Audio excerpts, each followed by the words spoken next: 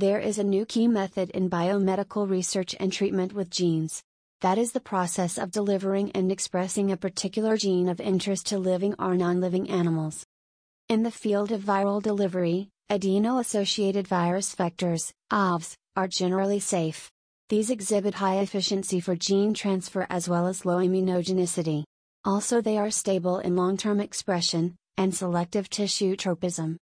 When combined with modern technology for gene expression including cells-specific promoters as well as the CRE/LOX system and genome editing, AAVs provide a feasible, quick, cost-effective, and affordable alternative to conditional knockouts or the transgenic mice models.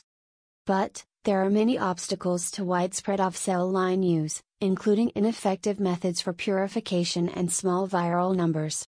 We present an improved procedure to make AAVs with serotypes that are not dependent on their genotypes.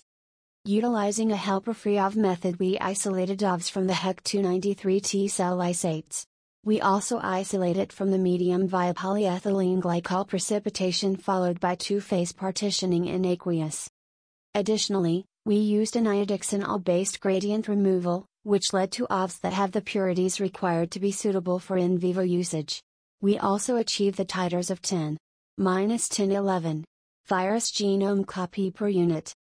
We did it using an average production volume of 1 milliliter. It required 5 times fewer cells than the typical number of HEC293 T cell lines employed in the standard protocols. For proof of concept, we verified in vivo transduction via Western blot, qPCR, luminescence, and immunohistochemistry. AAVs that encode the glutaridoxin 1, GLRX, SHRNA were able to inhibit GLRX expression by approximately 66%. The skeletal muscle, as well as the liver, inhibited GLRX expression. Our study suggests an improved method for more cost-effective and effective isolated AAV cell line preparation.